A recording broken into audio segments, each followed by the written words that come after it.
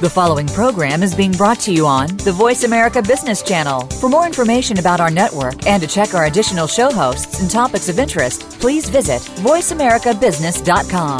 The Voice America Talk Radio Network is the worldwide leader in live Internet talk radio. Visit voiceamerica.com. The views and ideas expressed on the following program are strictly those of the host or guests and do not necessarily reflect the views and ideas held by the Voice America Talk Radio Network, its staff, and management. Welcome to In Discussion. Dr. Klaus Heinemann joins the program today to discuss his life and work as a scientist, physicist, and author. Since emigrating to the United States from Germany in the post-war years, he has become distinguished for dedication in the area of science and physics. He talks today of the life-changing events through the study of orbs and his book, The Orbs Project.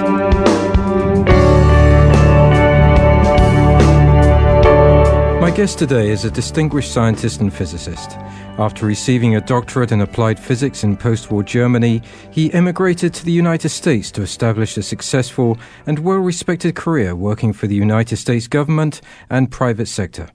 His profound theories and research have been highly recognized across the scientific community and beyond. He is author of over 60 peer-reviewed scientific papers and 3 books, of which his fascinating research into orbs have captured the imagination of people throughout the world. His latest book, The Orbs Project, co-authored with Dr. Ledwith, follows years of deep research and explores communication with orbs, defining precisely what their existence means to our lives.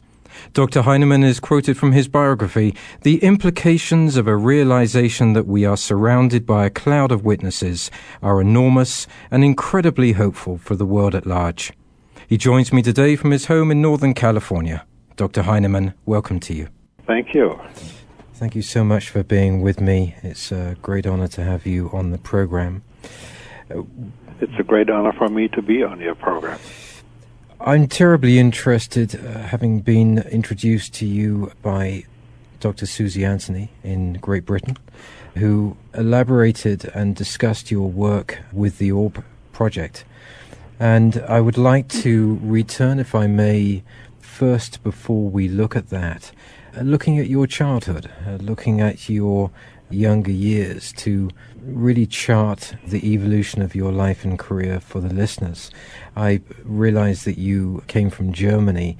Would you like to give me some brief memories of that time leading up to your entry into the university world? Yeah, sure. How many hours do you have? Well, just kidding. Well, it was a very special time. I think it was characterized by realism. Things were not as easy as they are now. They were more difficult. Resources were scarce, and we had to get by with what was available. But interesting for me was always that never had any impact on me as far as happiness is concerned, or joy, or anything of that sort.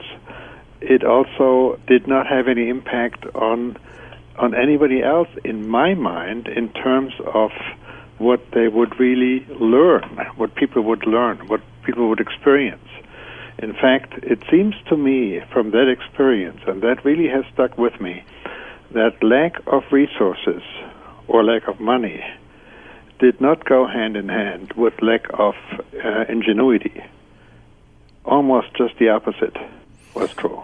In that post-war era, was that a difficult time in Germany? Did you have any difficulties immediately after the war in terms of looking towards education, in terms of expanding your knowledge base? I was actually born in 1941, so right in the middle of the war. My memories really start at the time after the war, and my personal family was actually quite well off. Now, I do remember that my father did not come home from war or from prisoner of war camp until 1947, when I was 6 years old. And that was probably the starkest memory that I until that time, I really did not have a father. But my family was basically happy, and we did have enough enough of what we needed. What was it that you saw about life then that made you look at physics, at science? Was there any catalytic event that took you down that road? I would say the event that catalyzed this was more the very deep desire not to ever again get involved with anything that had to do with war. And in my mind, as a student, what had to do with war was obviously to be drafted into the just emerging new German army. That was in 1961. And so when I got out of school, I had really a lot of choices. And my real desire at that time was to study medicine, to go to med school. But I decided not to do that, really for only one reason, and that is that if I was going to study physics, which was my next choice, I could immatriculate or sign up with a university right the day after I finished school. And then I would be a student, and then I would be deferred from the draft. And that's the reason why I did that. Going to med school would have meant working for half a year in some kind of a internship before I could go to university. Now, your first experience in university life was the University of Munich and studying physics. You clearly traveled through that well with expediency. And what was it then that took you to continue your education at the next university at postgraduate level in applied physics? Again, it was an opportunity that I had to study, to be accepted into the Institute of Applied Physics at Tübingen, which specialized in a very interesting field that had a lot to do with electron microscopy. And at that time, I didn't know at all what that was, electron microscopy. I mean, I just had heard about it. But as soon as I got into it, I really got entranced with it and really became quite proficient very quickly. Now, at this stage, was it becoming clear to you that you would be moving to the United States, or was there some sort of involvement at that stage with officials from this country who wanted your expertise? Well, the way that worked was through interns or through postdocs who visited Germany, the University of Tübingen at the time, from this country, from the United States. And there was one relationship that I had developed with a professor from Berkeley who then invited me, after I had finished with my studies and my PhD degree, who invited me to come to the United States and work here for a year. I gladly accepted that offer and then ended up working on a postdoc arrangement at NASA Ames in Moffett Field, California. And that's essentially where I stayed. 1 year turned into an indefinite time period. So you were then offered clearly U.S. citizenship. Well, when you work for NASA, it is kind of presumed that you do become a U.S. citizen as soon as possible. And so, obviously, I came with an immigration visa, but as soon as the 5-year waiting period was over, my first action literally was to go to register for citizenship, and I became a citizen within a few weeks after that. What were those feelings that you may have had in those years following university, given the aftermath of the war? Did you miss Germany once you left it, or really begin to evolve your thinking process to understand war in a better way. How were those feelings coming to you? War is something that is, if there's one thing that I was very clear about, it is that war has become obsolete as a means of resolving conflict. If I remember when I remember that, when family members didn't come back from war, or I never met them because they had died as soldiers, or when I looked at the tremendous devastation in terms of infrastructure that war had inflicted on our country then, I just knew that this cannot be the means to resolve conflicts, regardless of what the conflicts are. There must be some better way. So that was my premise. But the question goes actually beyond what was my feeling. When I finished university in Tübingen, my first employment was with a big company, Siemens, in Berlin, where I was developing working on the development of the high-resolution microscope that they at that time were building. And Berlin at the time was an island, and no matter what I did, within a few minutes, maybe within 20 minutes of driving, I was at a border, and that was it. And so coming to the United States literally was an awesome feeling that I could move around freely, and wherever I wanted to go, I could go. And so my wife and I and our two kids would literally go away every weekend. We would somewhere camping or somewhere, just enjoying the possibility of getting away. What about your time at Stanford University as a professor of research and materials science? What was your feelings about Stanford as an institution? It is definitely a top-notch university. There is no question about it. I also felt that it is very competitive, and I think that has never changed. And I, in a way, later realized that it is an institution like all the other excellent institutions of higher education is entrenched in what I would call third-dimensional thinking. It doesn't leave much room for anything that is out of the ordinary, that is really new in terms of exploring what life is all about. It has made the spiritual reality much more real than ever before. I was always aware that exists, that this spiritual reality is an extension of the physical reality that we have.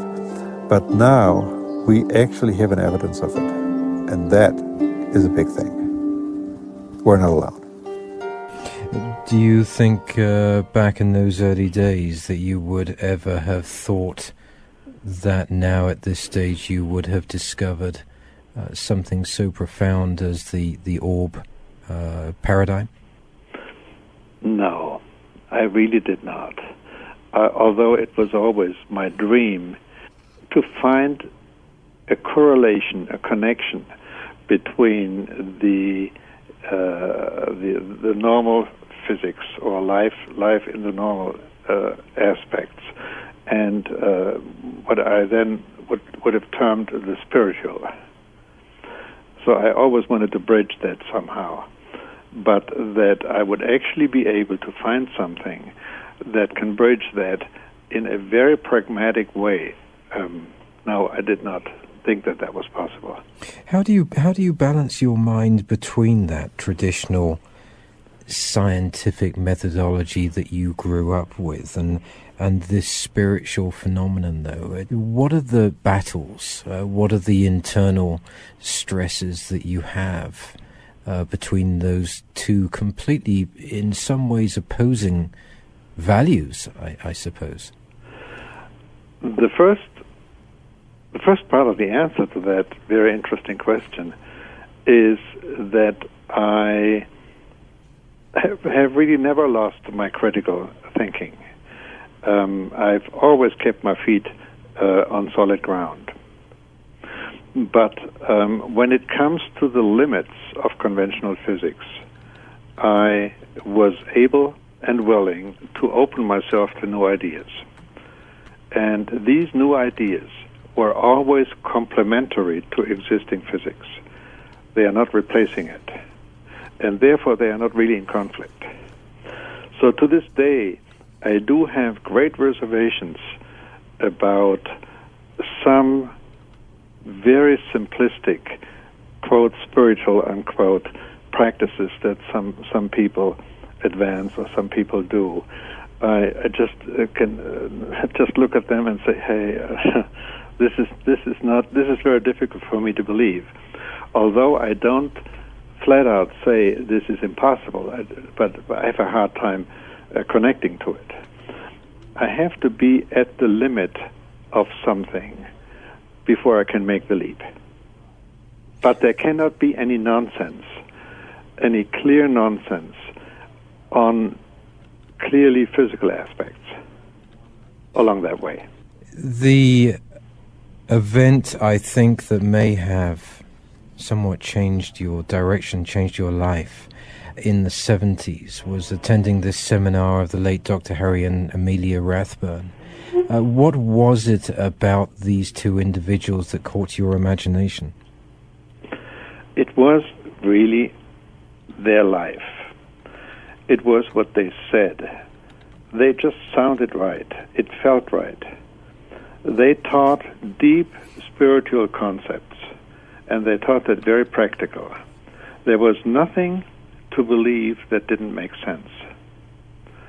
They demonstrated their spiritual teachings with their own lives or in their own lives. And there was a total congruence of message and messenger. Now, when they talked about giving 100%, being present 100%, and they lived that, and that's what intrigued me. The book Jesus as Teacher, citing Dr. Henry Burton, Sharma's electrifying purpose. Would you like to elaborate on that for me? This is the beginning of what I think many other scholars then did in later years. He did this in the very early 1900s. And it was a crystallization of the teachings of Jesus from out of what was said about Jesus in the New Testament. So there is a lot that we find in the New Testament that is about him and not really what he said. And so Sharman just simply discarded everything that he did not clearly justify or could not clearly justify as what Jesus said, and just stuck with the importance of what Jesus did say. And that makes things very simple and very significant.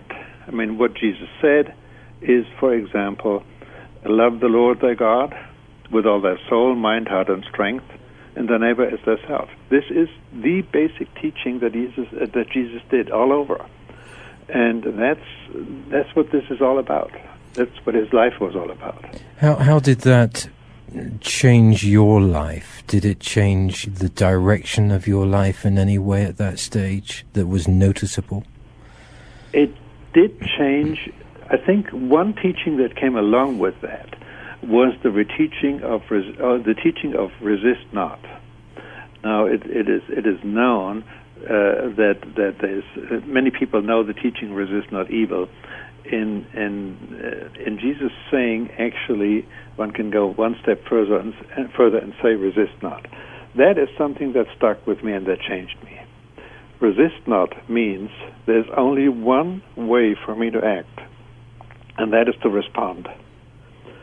And so I did that with all kinds of different ways. So you are really moving into the area of moral and ethical. At that point, I really was. And for example, I took a year off from working at NASA, from doing science and surface physics and this kind of thing, and did something very practical when we had the 1975 energy crisis. And I took a year off, and I founded a company in which we would develop and then install large solar heating systems on buildings. With that company that then later was sold, I don't know how many thousands and thousands of barrels of crude oil we were able to not use by means of just using solar energy instead. We move on now to your book, Expanding Perception. With emphasis on the quote, if I may, there is more to life than life. Yes, I understand the quote, but no doubt that came from somewhere very deep within inside of you when you were writing this book. Yes. It always, it has to do with the feeling that I had for a long time, actually since way before I came to the United States, that there is more to the physical than what we can see. That there is just simply more than what we can touch and see and hear and smell and all of that and calculate even. There must be something behind all of that. And that reflects on our lives as a whole. So when I use this statement, there is more to life than life, the first life I capitalize. So I'd say that's the real life. There is more to this real life than this short window of time that we experience in this present physical form. Now, is there any correlation in theological circles between possibly God's world and this material world that we live in? There is. It's all one and the same. There is not two different kinds of worlds. The world that we are living in is an extension of what I consider the world of God, or the world of infinite wisdom, or however you call this. It is just a very small part of it. Even if we look at this world that we exist in as the entire universe, which is huge, nevertheless, it is only, this entire huge universe is only a small fraction, a small part of everything there is. This acts as a wonderful segue into the Orb project. This extraordinary book that you wrote with Dr. Ledwith. Certain discoveries have been made that profoundly alter the ways in which we think about ourselves and the universe and our place in it. And just such a discovery today is the phenomenon of orbs. People all over the world have been capturing these objects which look like spheres in their pictures. Though the world undoubtedly needs compassion and love, we're fooling ourselves if we think we can have compassion and love without power. And by power, I do not mean power over others, but power over myself, so that I'm no longer at the mercy of my crippling emotions and limitations. There is much more to you and me, but we have hypnotized ourselves into believing that that is all that there is. That is the permanent message of the orb phenomenon. I'd like to know, before we talk about in depth what the orbs are, what it was that brought you together with Dr. Ledwith to produce this book. That was actually very simple and one of those things that you might call, just happening by chance, coincidence. I had Well, let's see. We had, and my wife and I together had encountered the orbs, and I had written a manuscript on that because I felt very quickly that it was so important that I should somehow write this up as a book. And at the time, there was nothing really available about it. And so, at one of the scientific conferences, actually the conference on science and technology, on science and consciousness, I met a person who owns a publishing company, which is actually owned now by Simon & Schuster, a very big publishing house. And I gave her the manuscript and said, well, call me if you... anyway, so after about 3 months, she did call me back. And she said, well, I also got another manuscript. It's also on orbs. It is written by someone very different from you. He's coming from a different field. He's a theologian. I had not heard of Míceál before. And it is dealing with an aspect, the way I Cynthia Black can read it, that is quite different from the way you deal with it. You, Klaus, deal with it. And so I said, well, that sounds interesting. Why don't we just get together and look at it? And then Míceál and I made the first contact by telephone, and we decided that we would try it.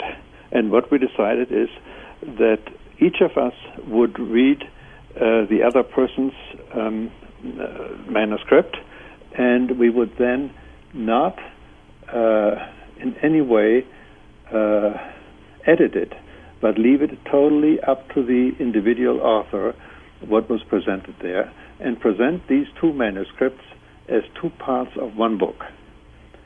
And we agreed that we would write a common introduction and a common conclusion. And that's how the Orb project came about. This began, I realize, with these extraordinary photographs taken almost accidentally at this conference in 2004. My goodness me, your initial reactions, you clearly understand the photographic image, the capabilities of optics. Mm-hmm. When you first looked at these images, was it incredulous? Did you question this? I suppose what I'm asking is, what was it that made you go back and take more? What was it? It was the fact that I saw something that was totally extraordinary. We had been invited to take photos at a spiritually oriented conference, and so we had the privilege, in a way, to photograph whatever we wanted to photograph. And when I downloaded the photos into our computer, all of a sudden I noticed there was something in that photo that made no sense to me. And that's when that thing began. I had never seen an orb before. I had never heard of an orb. I didn't know what that was. I didn't have any clue whatsoever. But there were several pictures in that series that we took that afternoon in that session that had these phenomena. And so the first thing, of course, is go down and into the room again and see, is there anything that could explain it? Of course, reflections and all of this stuff come to mind immediately. I looked at, and when I found in this first round of examining what we had seen that there is no real explanation, I became very intrigued. And then from then on, I think we did, years of studies and thousands of pictures and all kinds of tests that we could think of, and came to some startling conclusions that ended up in the Orb project, and then in the later book that is just coming out this August. Orbs, their mission and their messages of hope. So anyway, so this is how it all came about. You began to examine the orb pictures. and you found these multicolored spheres, and this is what's so interesting to me. You referred to them as resembling computer circuit boards, where you were saying that each interior was unique. There are some astounding theories that come to mind here to me. Could you elaborate on that? Yeah. What we found out first is that there is a unique interior structure to every one of these orbs that we had seen. Now, I must say that a lot is intermingled now with hindsight, with knowledge that we gained afterwards. And one of them is that there are great varieties of orbs.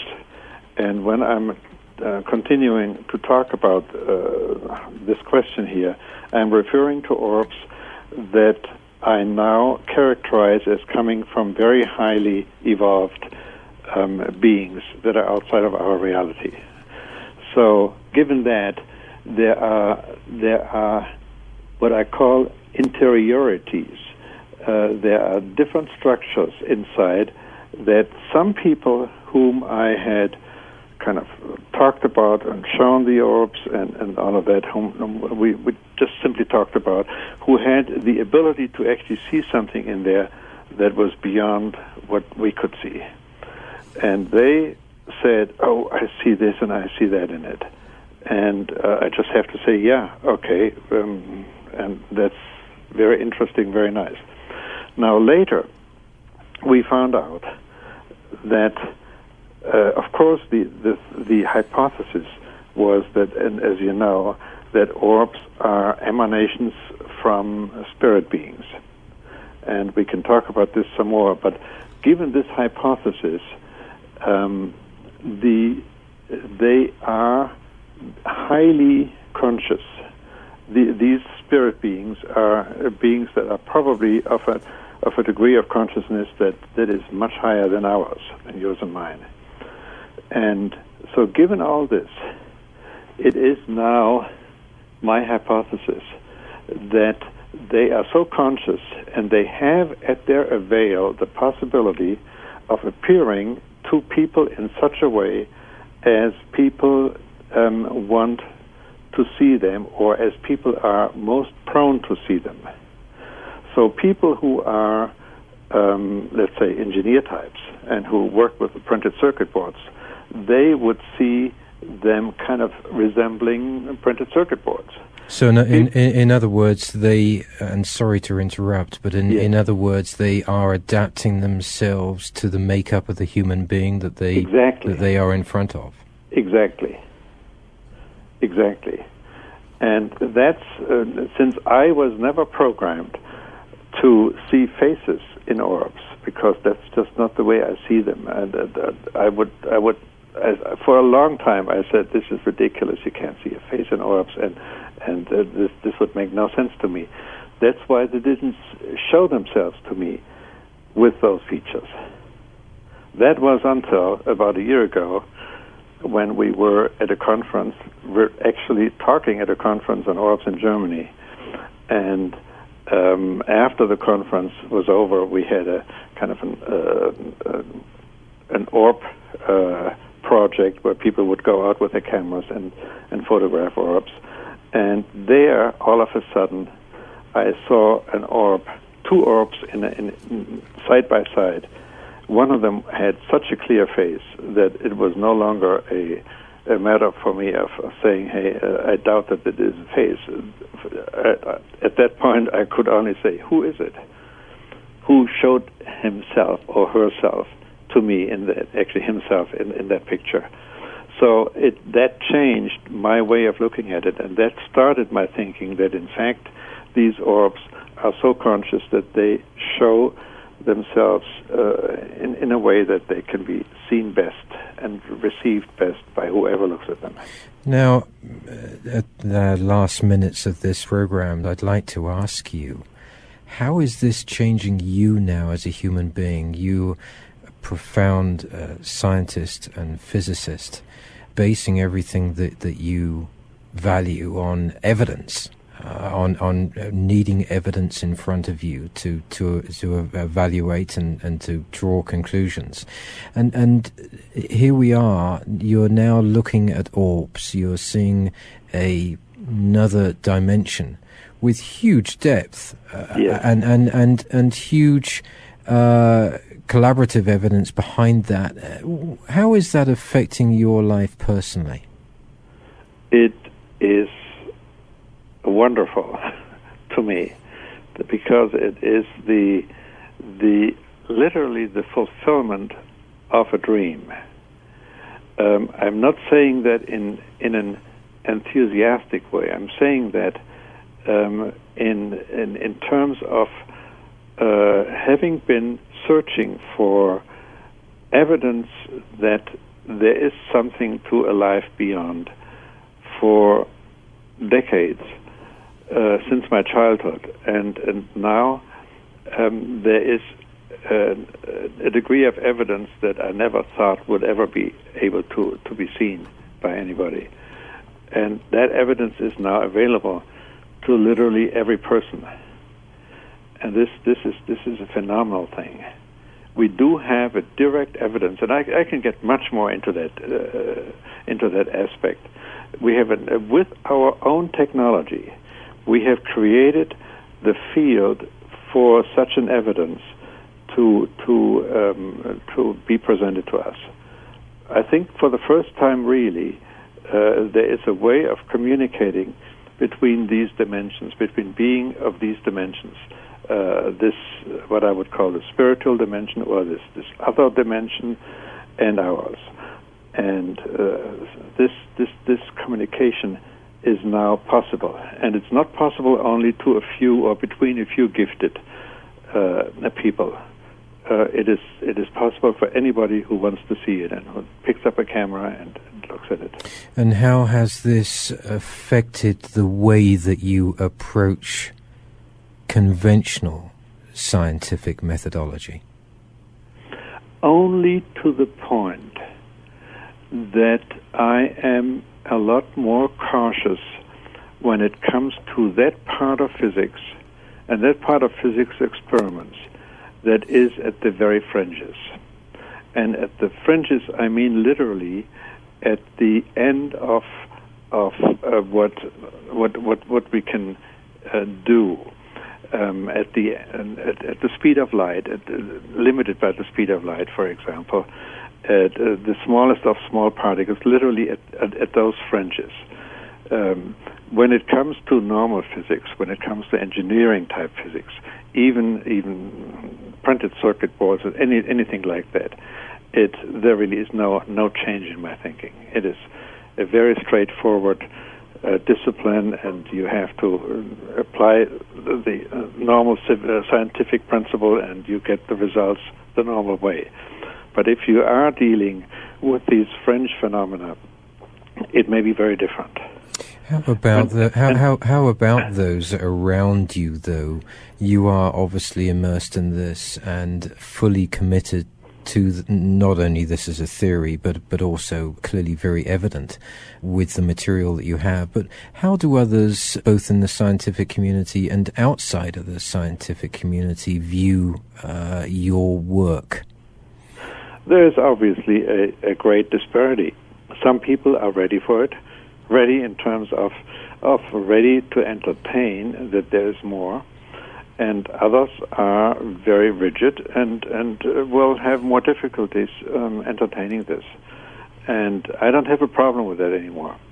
I just simply, I do have conversations with people who are doubters, but I do not spend all my energy on this group of people. There are plenty of highly educated physicists who are in full alignment with these findings.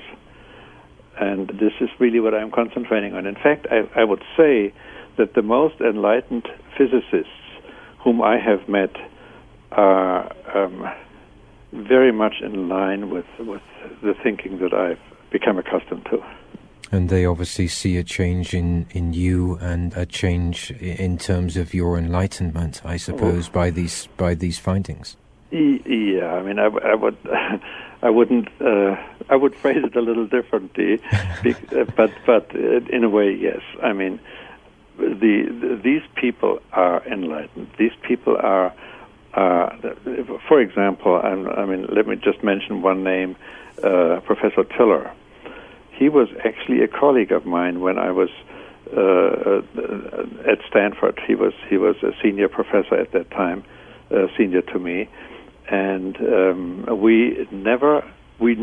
I knew of him that his interests were in this area of researching the paranormal in a way, but we never talked about it. It was taboo, and it remained taboo until after he had retired and I had left Stanford to found my own company. And so maybe 10 or 15 years later, we got back together and we started to collaborate on this. It was very interesting. Dr. Klaus Heinemann, it has been a wonderful first program in this two-program series. I believe that the next program will be looking more in depth at your studies around the orbs, looking at the digital image versus the celluloid images, and determining exactly what it is that you have here and where you'll be going in the future, and certainly be looking forward to our next program together. Yes, I look forward to that too. Thank you so much. And to our listeners, I hope that you have enjoyed this program as much as I have. Thank you for joining us today. If you need any information on this or any other program in the series, visit davidgibbons.org. Meanwhile, wherever you are in this world, good morning, good afternoon, and good evening.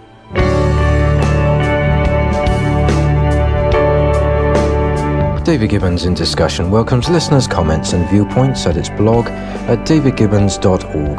This programming is supported by organizations and firms in the private and public sectors.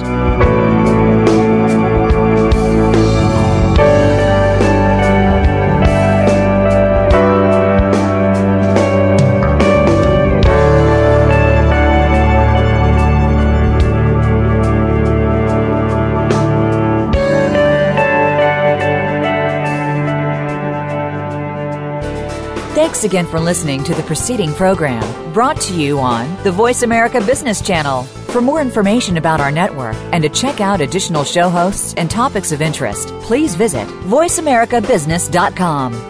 The Voice America Talk Radio Network is the worldwide leader in live Internet talk radio. Visit voiceamerica.com. The views and ideas expressed on the preceding program are strictly those of the host or guests and do not necessarily reflect the views and ideas held by the Voice America Talk Radio Network, its staff, and management.